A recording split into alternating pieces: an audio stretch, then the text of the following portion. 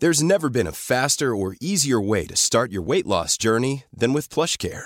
PlushCare accepts most insurance plans and gives you online access to board-certified physicians who can prescribe FDA-approved weight loss medications like Wegovy and Zepbound for those who qualify. Take charge of your health and speak with a board-certified physician about a weight loss plan that's right for you. Get started today at plushcare.com/weight-loss. That's plushcare.com/weight-loss. plushcare.com/weight-loss. I'm Sandra, and I'm just the professional your small business was looking for. But you didn't hire me because you didn't use LinkedIn Jobs. LinkedIn has professionals you can't find anywhere else, including those who aren't actively looking for a new job, but might be open to the perfect role, like me.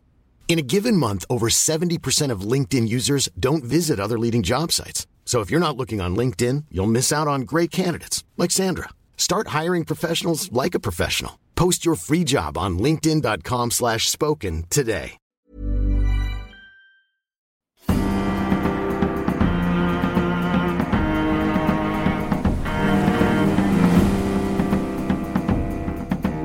From the Society for Nautical Research in partnership with Lloyd's Register Foundation, I'm Sam Willis, and this is the Mariner's Mirror podcast, the world's #1 podcast dedicated to all of maritime history. Hello everyone and welcome to the Mariner's Mirror podcast. The passing of the Queen in September has encouraged us historians to shine a light on the era of her reign, the 70 years between 1952 and 2022, an extraordinary period in which the world has fundamentally changed several times over. Now, one way to look at it is through the experience of the Royal Navy, and it's quite a story.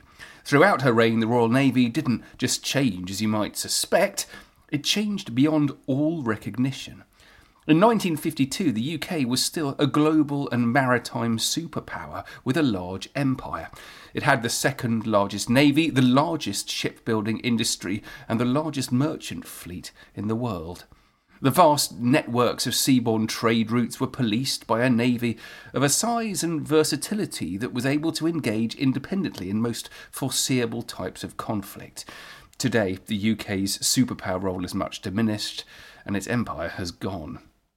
The nation's shipbuilding industry and merchant fleet are shadows of their former selves. And this change all happened in the shadows of the Cold War, the Cuban Missile Crisis, the Korean War, the Vietnam War, the Falklands War, the Cod Wars, just to name a few of the significant international maritime events of the time. So much has changed, but the Royal Navy finds itself today with the challenge of exercising its power in a way entirely unforeseen in the 1950s. To find out more, I spoke with the maritime historian Paul Brown, author of Elizabeth's Navy, 70 Years of the Post-War Royal Navy. Paul is a member of the Society for Nautical Research and the Britannia Naval Research Association.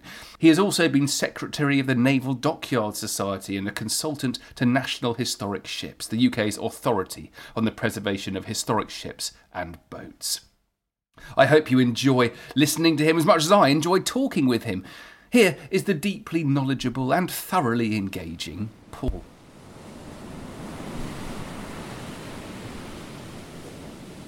Paul, thank you very much indeed for joining me today. Thanks, Sam. It's a pleasure. Now, it's a fascinating topic, this. I'm much more interested in it than I thought I was going to be. I thought it was just going to be 70 years of depression and things going wrong and navies getting smaller. But there's quite actually a bit of that. There is quite a bit of that, but it also there is so much fascinating history here. Let's start with the 1950s. Paint us a picture of what's going on here with the UK still being a global maritime superpower. Well, that's right. 1952, the start of Elizabeth's reign. We were the second biggest navy in the world after the United States, having been overhauled by them in the Second World War. And we still had a worldwide presence. I mean, there was the big home fleet, Mediterranean fleet. Then there were squadrons in the South Atlantic, the West Indies, the Middle East, and the Far East. Britain, of course, was still the largest, had the world's largest shipbuilding industry and the world's largest merchant fleet. So part of the Navy's role was traditionally protecting those trade routes. So we had a big navy. We had 328 major ships, and I'll use that term for anything of frigate size or submarine size or bigger. So we had 328 ships, plus about 400 smaller ships. Now, of the 328 bigger ones, 147 were in reserve. So we had a big reserve fleet. Yeah, I was actually just looking at that, and I think this tells a real tale. So this is reserve. There are 4 battleships, 3 aircraft carriers, 8 cruisers, 45 destroyers, and 113 frigates in reserve. Right. You've got to bear in mind 2 things. A lot of those ships were quite modern in the sense they were built during the Second World War. So although loads of ships were scrapped at the end of the Second World War, a lot of the more modern ones were kept. So big reserve fleet. Secondly, the Cold War had started. So Russia was built, NATO had been formed in 1948. Russia was building up its navy, particularly a large submarine fleet. It had 300 submarines either in service or building. So the reserve fleet was there as a contingency for all of that. So that still left about 170 major ships in service. So it was a pretty big fleet. Yeah. My grandfather was in the Navy then, and he fought in the Cod War. We're going to talk about that in a little bit. But he had, I remember we used to sit in the dining room, and there was a large oil painting of the Coronation Review over the we sold the painting now, which is a real shame. I'd like it over my table. But the Coronation Review was a big moment. It was a chance to really shout about this fleet, wasn't it? Yeah, I mean, I think I describe it as the last big imperial hurrah, because it was the last review at which we could line up lines of frigates, destroyers, aircraft carriers. There were 6 aircraft carriers present. There were 8 cruisers. There were 28 destroyers, 38 frigates, 28 submarines, and lots of other smaller and miscellaneous ships. So when the Queen went down the lines in the Surprise, which was a converted frigate, the Royal Yacht Britannia was not yet complete. There was plenty to look at. There were foreign and Commonwealth warships there as well, but predominantly the ships were British warships, and at the head of the lines was Vanguard, the last British battleship. By that time, as you mentioned, the other battleships were in reserve, but the flagship of the home fleet was Vanguard, and she was in service still, was to remain in service for another 3 years before she was paid off into reserve. And I can remember as a small boy going down to the beach at Stokes Bay and looking at the review of the fleet in 1953 for the illuminations and fireworks display in the evening. And I don't remember seeing it in daylight, although I probably did. But that view of everything in the evening with the firework display and so on left a big impression on me. Yeah. Such a kind of powerful start to this period, isn't it? Because, if you then jump from there to where we are now, it's so striking. The loss of ships. Let's just talk a little bit about what was happening in the 1950s. The Korean War was a significant moment. Tell us about that. Yeah, the Korean War had started in 1950, and lasted till 1953, when North Korea, with the backing of China and Russia, invaded South Korea, and the United Nations mobilised, through the United Nations resolution, an allied fleet of American, British, and there were about 19 different nations involved, I think, was put together. And the role of the Navy was probably twofold, with the aircraft carriers launching strike raids on the North Korean forces and infrastructure, and also keeping the coastal waters clear of North Korean warships and supply ships and so on. So the Navy had a big presence there during that time, and it patrolled the west coast of Korea. The Royal Navy had the main role of dealing with the west coast of Korea, whereas the Yanks were on the other side. And our aircraft carriers were heavily involved. HMS Ocean, for example, flew nearly 8,000 sorties. Wow. And several other aircraft carriers did similar things. And aircraft from Ocean shot down at least one MiG jet, which was the only known occasion when a piston engine aircraft had shot down a jet aircraft. HMS Belfast fired over 8,000 6-inch shells when she was bombarding. That was another aspect of it, bombardment of the shore by ships like Belfast and the other cruisers that were lying offshore. And the Korean War was seen as a kind of surrogate for the wider Cold War because of China and Russia being involved in backing North Korea. And the Royal Navy, or the UK government, persuaded by the Royal Navy, no doubt, woke up to the fact that we were going to need to modernise the Navy and build more ships, because there was a complete suspension after the Second World War of building new warships.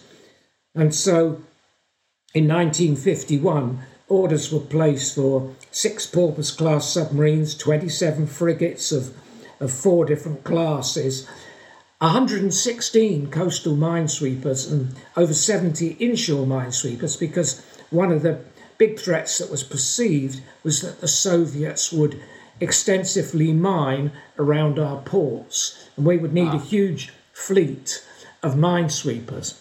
So nearly 200 wooden minesweepers were built in the 50s to deal with that. So it did give a spur, if you like, to the rebuilding of the Navy and building types of warships that were now going to be needed. For example, fast anti-submarine frigates. The Germans at the end of the Second World War had started to perfect the idea of fast submarines, and they'd become more or less the norm by the early 50s. And our anti-submarine ships that were used, like in the north, defending the North Atlantic convoys and so on in the Second World War, were much too slow to deal with them. So we needed a whole new force of anti-submarine frigates to counter the Soviet threat from its rapidly building submarine force. Now, one way of doing that was to convert fast destroyers that had been built in the war, still quite new, into frigates, and over 30 of those were converted. But we also had to start building new fast anti-submarine frigates with the Whitby class, for example. Yeah. Let's talk a little bit about the Cod War, because that's radically different to what was going on in Korea, and I think it's a fascinating episode. I'd like to know a bit more about it. We should say that the Cod War, it was a term coined by a journalist in 1958, I think. So it's a bit tongue-in-cheek. It wasn't a real war, or it was more of a kind of a dispute. Tell us about the Cod War. Well, it was, as you say, 1958, the first of 3 Cod Wars. At that time, we had massive trawler fleets in places like Hull and Grimsby, and one of their prime fishing areas was off the coast of Iceland. And Iceland declared a big extension to its territorial waters. Yeah, just kind of, was that out of the blue? It's an extraordinary thing. It's like suddenly they've decided that they had more water than everyone else thought they had. Yeah, it was. And we, of course, resisted that, and they started ramming our trawlers with their their gunboats and patrol vessels. They only had a small navy, but they caused havoc to our trawlers, and so the Navy had to send in frigates, but some of the large ocean minesweepers that we had then, and so on, to help protect those trawlers. And And as happened with the next two Cod Wars, because the same happened in the early 70s, there were two more Cod Wars. Our frigates were quite often involved in collisions with the Icelandic gunboats as they warded them off. But the trouble was Iceland held a sort of an ace hand because it was a NATO base for America in particular, and they threatened to withdraw from NATO if we didn't recognise their new territorial limits. So progressively, between 1958 and I don't know, when it was about 1976, there was more and more recognition and wider territorial waters for Iceland, which of course ended up with the abolition almost of our deep sea trawler fleet, because it just wasn't economic for them. They'd lost their prime fishing grounds. Yeah, it's a seriously astute move by the Icelanders, isn't it? It's quite impressive. I'd like to know who was behind that, who suddenly clocked that if they allow the Americans to land their bombers or whatever was going on in Iceland, then they could take more of the world's seas for themselves. 1960s things change. We've got a major economic downturn, and this seems to be the moment that the wheels start coming off for the Navy. Yeah, I mean, in the early 60s and most of the 60s, we still maintained that worldwide presence of the Navy. But the economic situation and the decline, of course, of the empire, many of those areas were gaining independence, meant that the Navy was going to have to change its role radically. And in the late 60s, the Labour government decided to withdraw from east of Suez and also to run down the aircraft carrier fleet, which was primarily serving east of Suez. And that all took effect by about 1971. We also lost our presence in the South Atlantic. We carried on, apart from the famous ice patrol ship in the Falklands area, we had to have some presence in the Caribbean because of our possessions there. And also we kept some presence in the Gulf, the Arabian Gulf and the Middle East, because basically that was the one trade route we had to protect because of oil. So the Far East Fleet, which had become the biggest fleet in the Navy, had supplanted the Mediterranean Navy, and that was run down completely. I mean, there had been a big build-up of the Far East Fleet in the early 60s because of the Indonesian confrontation. This was when the Federation of Malaya gained independence and incorporated one or two other states like North Borneo and Sarawak to become Malaysia. And President Sukarno in Indonesia didn't like the idea of this, particularly North Borneo, which he wanted to incorporate into Indonesia. And so there was a lot of infiltration of Indonesians into North Borneo in particular. So for 2 or 3 years, there was a huge build-up of the Far East Fleet to deal with that situation and suppress all of that Indonesian activity. So by the end of the 60s, all of that was long past, and the aircraft carriers were going to be a thing of the past, as was the Far East Fleet. Many of us have those stubborn pounds that seem impossible to lose, no matter how good we eat or how hard we work out. My solution is PlushCare. PlushCare is a leading telehealth provider with doctors who are there for you day and night to partner with you in your weight loss journey. They can prescribe FDA-approved weight loss medications like Wegovy and Zepbound for those who qualify. Plus, they accept most insurance plans. To get started, visit plushcare.com/weightloss. That's plushcare.com/weightloss. This is Paige, the co-host of Giggly Squad, and I want to tell you about a company that I've been loving, Olive & June. Olive & June gives you everything that you need for a salon-quality manicure in one box. And if you break it down, it really comes out to $2 a manicure, which is absolutely insane. It's also so easy to get salon-worthy nails at home with Olive & June. The difference between how your nails used to look when you did them yourself and now with the Mani system is a complete game changer. The best thing about Olive & June, too, is it's a quick dry. Dries in about 1 minute, lasts for 5 days, and full coverage in up to 1 to 2 coats. Visit oliveandjune.com/perfectmani20 for 20% off your first system. That's oliveandjune.com/perfectmani20 for 20% off your first system.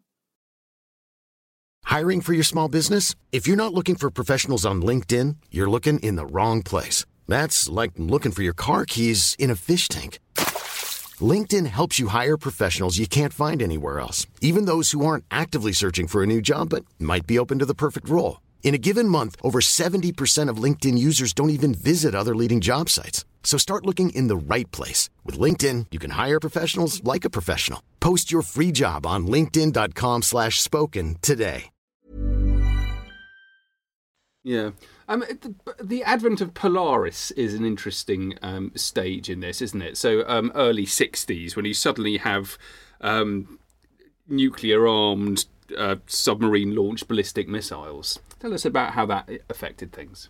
Well, the RAF's V-bomber force was aging and had to be replaced. And 1 or 2 suggested replacements failed to materialise. And of course, the Americans had already got, by this time, ballistic missile armed with nuclear warhead submarines. The latest development was Polaris, as you say, missiles. And this was through agreement, I think originally between Macmillan and Kennedy, it was agreed that the British could acquire the Polaris missiles. We would make the warheads and the submarines. The Americans would supply the missiles themselves. The big advantage of these submarines was that they could not be easily detected, and therefore they could be a deterrent, because any nuclear strike, we could retaliate, because it couldn't strike at our submarines, ballistic missile submarines, whereas a V-bomber base could be attacked. The whole key to these ballistic missile submarines, the Polaris submarines, was that the Russians should never know where they are when they're on patrol. So 4 of those Resolution class Polaris submarines were built, and it was intended and indeed achieved that one of them at least would always be on deterrent patrol, somewhere unknown, but within range of, at that time, of course, all the key cities in Russia and the Soviet Union. And to this day, that independent nuclear deterrent role is still held by the Navy, of course, with Trident submarines, and their boast is that they have never had to suspend a patrol. That patrol has been continuous since 1968, when the first Polaris submarine went on patrol.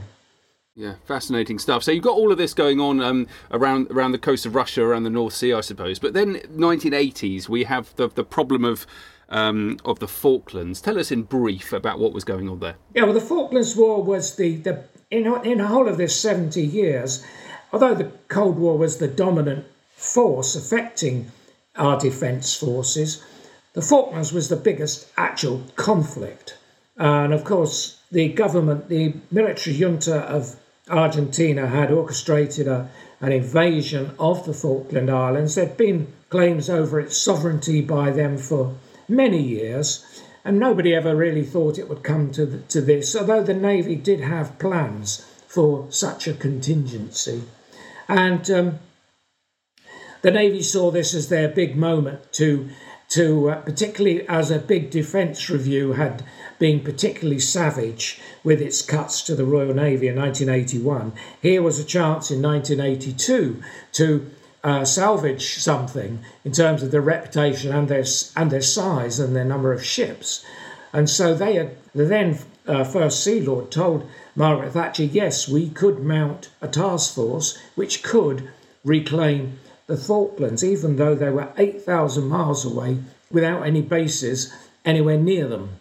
So there were huge logistics issues and so on in supplying that task force, which went down and, of course, as we know, successfully retook the islands through amphibious landings. The biggest threat it had to face was the Argentine Air Force and the Argentine Navy's Fleet Air Arm, with something like 200 strike aircraft up against our 24 Sea Harriers. So that was a real contest, and sadly, as we know, 6 British ships were lost in the conflict. Many lives were lost, but it did demonstrate, out of it came a lot of lessons, really, because it was the first time nuclear submarines had been used in combat. Guided missiles, for the first time, had been used in combat, and so on. So a lot of the new weaponry that had developed since World War II was being tested out. So many lessons came out about what needed to be done to our ships, our aircraft, and so on, to face the kind of threats that they would meet from modern weapon systems. Yeah, it's a fascinating period, and I'd urge everyone to listen to your previous podcast where we talked about that in more detail. 1990s, so key thing here is the end of the Soviet Union, very important moment and a period. How did that affect the Navy? Well, what was declared was the so-called peace dividend. You know, we wouldn't need all these ships, all these submarines, all these sailors, because Russia, well, Soviet Union, soon to become Russia only, really, was in meltdown. Many of its ships were being laid up. They had big economic problems. They couldn't repair, maintain their ships. So, having said that, whilst it was said to be the end of the Cold War, that didn't mean the Russians stopped deploying their submarines with nuclear missiles, just like we had Polaris still at that time. But it did mean the government was able to take the opportunity, if you like, to run down the size of the fleet. I mean, the spending on defence had been 11% of GDP in 1952. It ran down to, after the peace dividend, ran down to 2.5%. During the latter part of the Cold War, it had been around 5 to 7%. So we were halving our expenditure on defence. Quite a few nuclear submarines and the last of the conventional diesel submarines were paid off, as were quite a lot of frigates.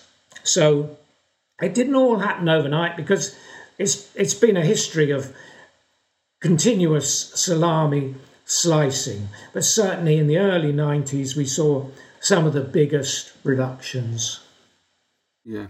And the 2000s is interesting, with, again, different challenges, primarily Iraq and Afghanistan. Tell us a little about how the Navy fitted into that complicated jigsaw. Again, in the 2000s, there were big defence cuts. I remember just around at the time of the big fleet review at Spithead in 2005, quite a few ships were being paid off. There was the so-called war on terror going on in the Middle East after the so-called Second Gulf War, and then the Afghanistan campaign, where we, through again amphibious landings, we landed troops in Helmand province, and the Royal Marines were amongst those, part of the Navy, of course, who had to take that ground and keep it. And in fact, the last Royal Marines didn't leave Afghanistan till 2014. So it was a very protracted campaign. The Navy had a role as well. Our submarines were launching Tomahawk cruise missiles at various land targets, as they had done in some of the other more recent conflicts. So really, I think that decade was probably dominated by the Middle East, invasion of Iraq, and then the attempt to beat the Taliban in Afghanistan and remove the threat through the so-called war on terror, which we know didn't end well. The Taliban still ended up regaining control of Afghanistan. And then, thinking about what's happening in the present day and responding to the growing threat of China, how is the Royal Navy trying to deal with that? Well, things have moved on slightly, even from what I've got in my book. It's one of the troubles of writing about current events. But basically, the Navy decided a couple of years ago that it would re-establish that presence in the Indo-Pacific region. And they sent 2 new patrol ships out there. Now, that wasn't really going to put the frighteners on the Chinese too much, I don't think. And they're permanently forward deployed there with a roving brief, but over a massive area of the Indo-Pacific. And then last year, we had the first task force deployment to the Far East. All of this is to counter the perceived threat from China, which has been building up its armed forces dramatically, as of course as Russia since 2008. And now we're beginning to see even more of a coalition between Russia and China emerging, as we know. But anyway, that large task force, a 7-month deployment led by HMS Queen Elizabeth, one of the 2 aircraft carriers, went with a whole group of escorts and submarines out as far as the South China Sea and back, as a demonstration, if you like, of our capability to still mount that kind of thing. So all of this, if the latest update on that, of course, is that we intend to base one of our Astute-class nuclear submarines in Australia and share duties there with American submarines. Also with the French, because the French aircraft carrier Charles de Gaulle and our 2 aircraft carriers will share, on rotation basis, the mounting of, task force deployments to the Far East. So whilst we won't have quite anything like the same permanent presence we used to have, we are developing a capability and more presence in the Far East. Yeah. Let's end by just talking about the autonomous mine hunting and mine sweeping launches which are being built now, because that takes us back to what you were saying in the 1950s with all the money being spent on mine sweeping. I think this is a fascinating development. And tell us about the Royal Navy's interest in autonomous craft. Well, it's part of a more general trend, if you like, towards autonomous systems. Mine hunters have had a lot of the publicity. So instead of having expensive mine hunters like the current Brecon and Sandown classes, we will have small launches which are autonomous, unmanned, to deal with mines. And this is happening in so many areas now that unmanned submersibles, for example, are coming into play.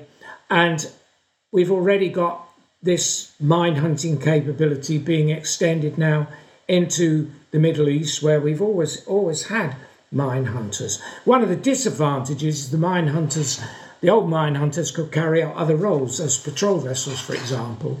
So when they're gone, we lose yet more surface units in the Navy, which can take on a multiplicity of roles. Yeah. Well, it's fascinating to see how it's going to develop, if a little concerning, because I'm not entirely sure we've got enough vessels to protect our aircraft carriers or protect our nuclear subs. Well, that's part of the problem. In one sense, we have a balanced fleet, so you could say that's a positive, because we maintain aircraft carriers, nuclear submarines, strategic deterrent, even still an amphibious warfare force. But that then means it's maybe balanced, but it's also spread very thinly. And we haven't got enough nuclear submarines and escorts, i.e. destroyers and frigates, to support and defend our aircraft carriers. We also haven't got enough aircraft for the aircraft carriers. At any one time, only one of the 2 has F-35B Lightning jets on it. And even there, not enough. They should be carrying something like 24. When the Queen Elizabeth deployed to the Far East, she only had 8, plus 10 American ones. So whilst the investment in the 2 aircraft carriers has been impressive, a lot of aspects of the Navy that are needed to support it and to complement that role aren't really present. Yeah, well, really, really interesting topic. Paul, thank you very much indeed for sharing it with us today. Thanks very much, Sam.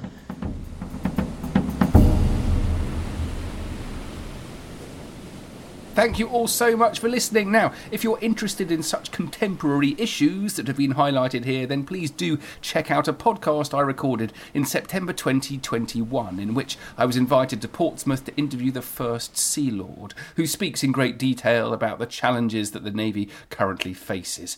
A subsequent episode explored the question, is Britain still a global power? Which is also well worth listening to.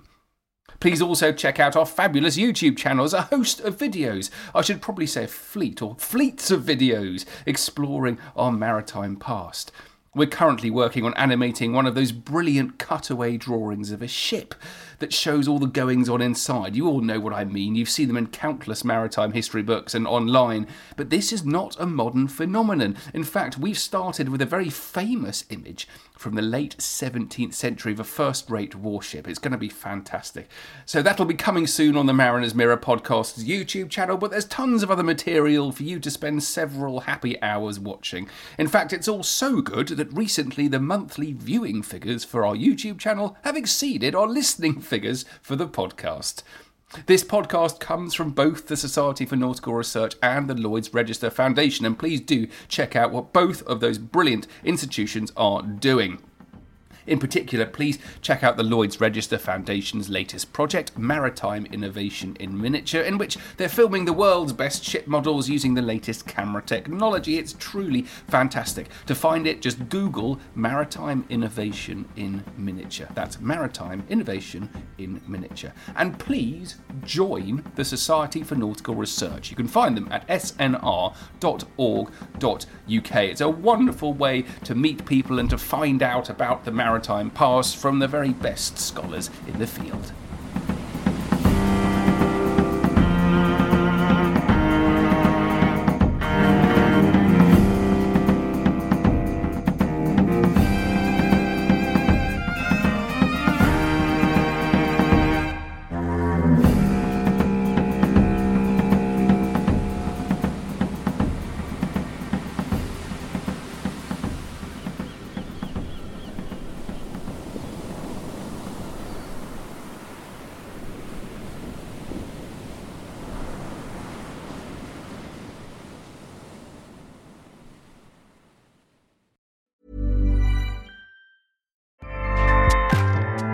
Acast powers the world's best podcasts. Here's a show that we recommend.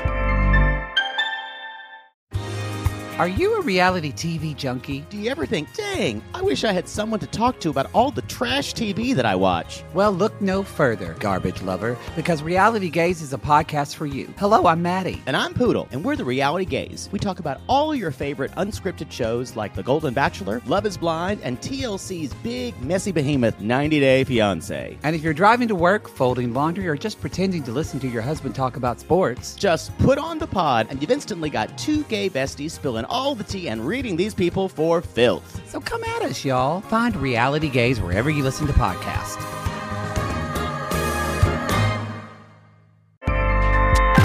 Acast helps creators launch, grow, and monetize their podcasts everywhere.